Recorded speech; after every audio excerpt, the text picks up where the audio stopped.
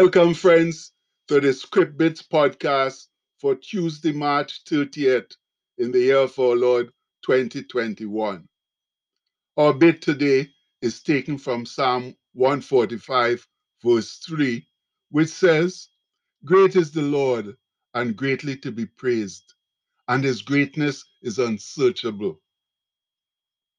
Oh, my people, the Lord has blessed us with another wonderful day down here on earth so we can go about and do his marvelous work.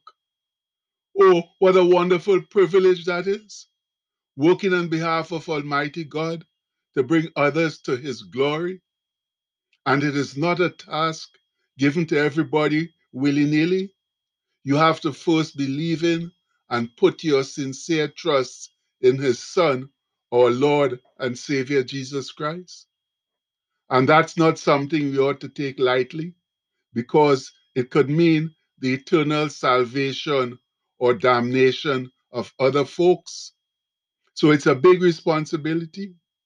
That means as we go out today to do his work, we do it with diligence and excellence, with love, joy, forgiveness, mercy, and the wise guidance of his Holy Spirit.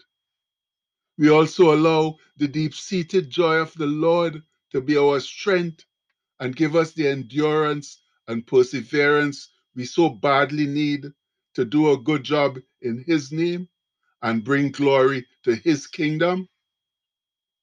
Consequently, let's hope that our day begins with love and ends with beautiful memories so that we will be further encouraged to do the Lord's bidding. And with all of that, I do believe this poem from our one-year book of Bible promises with writings by Ruth Harms Colkin is rather appropriate for us to consider today. Yes, friends, it's also most appropriately titled Celebration. And isn't that something we ought to be consistently doing while we are in the Lord's service?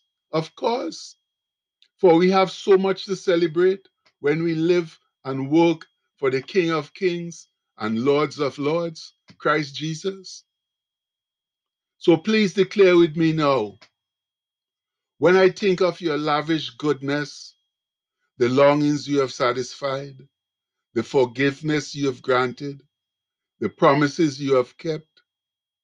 When I think of your irresistible love, your ceaseless care, your unfailing protection. Oh Lord God, I want to raise flags and fly banners and sound bugles. I want to run with lighted torches and praise you from the mountain top.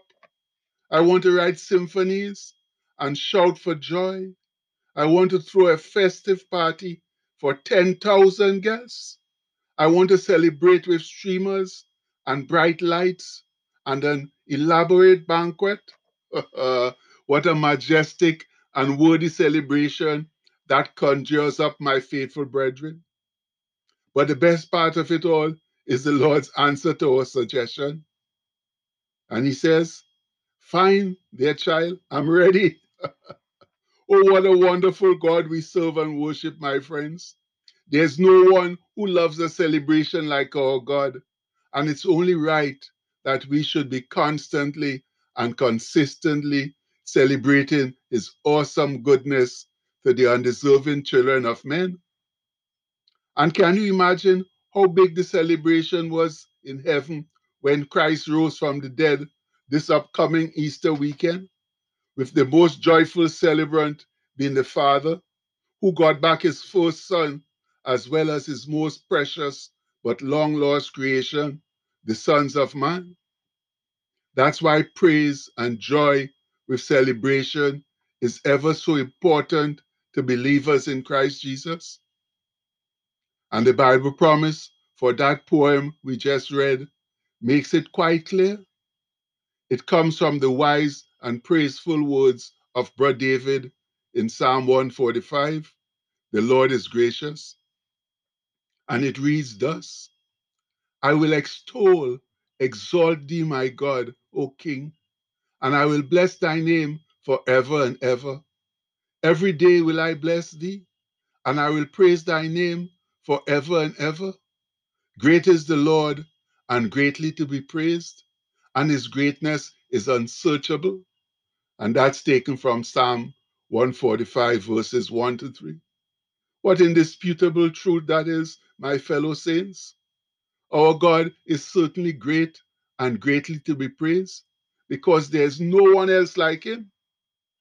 And if you're wondering why that is so, just ask yourself these simple questions. Who gives you the breath of life and keeps you alive every day? Who allows you to get food and wealth and all the necessities of life, and then promises a great life eternal with him in heaven if you believe in his son, Jesus Christ?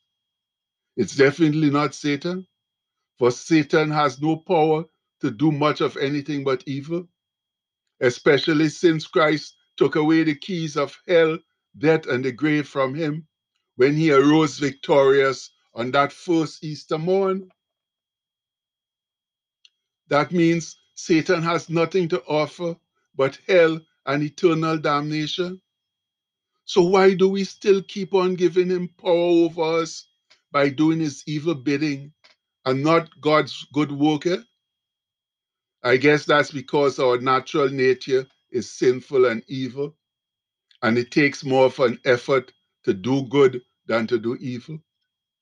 But friends, if we sincerely want to do good, our Heavenly Father will indeed give us the wherewithal to do so. We just have to ask him in all sincerity and truth and then stick to the message. Oh, I know it's not always easy, especially in this increasingly evil world. But remember that God is the creator and controller, and nothing is impossible to him. That means the problem or problems most often lie with us. But here are some encouraging words from Brother David on the subject, also from Psalm 145. He says, "The Lord is gracious and full of compassion, slow to anger, and of great mercy. The Lord is good to all, and his tender mercies are over all his works. The Lord upholdeth all that fall, and raiseth up all those that be bowed down. The eyes of all wait upon thee, look expectantly to you, and thou givest them their meat or food in due season. Thou openest thine hand, and satisfiest the desire of every living thing. The Lord is righteous in all his ways, and holy, gracious in all his works. The Lord is nigh or near unto all them that call upon him, to all that call upon him in truth. He will fulfill the desire of them that fear him. He also will hear their cry and will save them. The Lord preserveth all that love him, but all the wicked will he destroy." And that comes from Psalm 145, verses 8 to 9 and 14 to 20.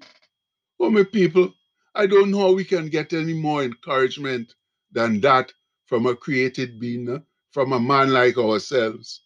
But please remember that Brother David didn't talk from hearsay, but from real experience with God, real life experience that is with God. So there is power and truth in his words. Therefore, this last verse of Psalm 145 is also very important. "My mouth shall speak the praise of the Lord, and let all flesh bless his holy name forever and ever." And that's from Psalm 145, verse 21. And that's exactly what we have been created to do, my people. Praise and worship and bring glory to our great God. So let's go home doing that now, as we declare our Tuesday mantra in strong voice with sincere hearts. In God's eyes, I'm not what I do, I'm not what I have, I'm not what people say about me. I am the beloved of God. That's who I am. No one can take that from me. I don't have to worry. I don't have to hurry. I can trust my friend Jesus and share his love with the world. Amen. It now behooves us, dear friends, to go out and share that awesome love and friendship of Christ with the rest of the world. Much love. And the postscript for today says, wisdom dictates that one praise and worship the great creator, not the anemic, imbecile destroyer. And that's more indisputable truth, friends. We need to worship God and not Satan. So as we go out there today, let's keep that in mind. Let's get ourselves together, follow the guidance of the Holy Spirit, and remember that the joy of the Lord is our strength. Much love.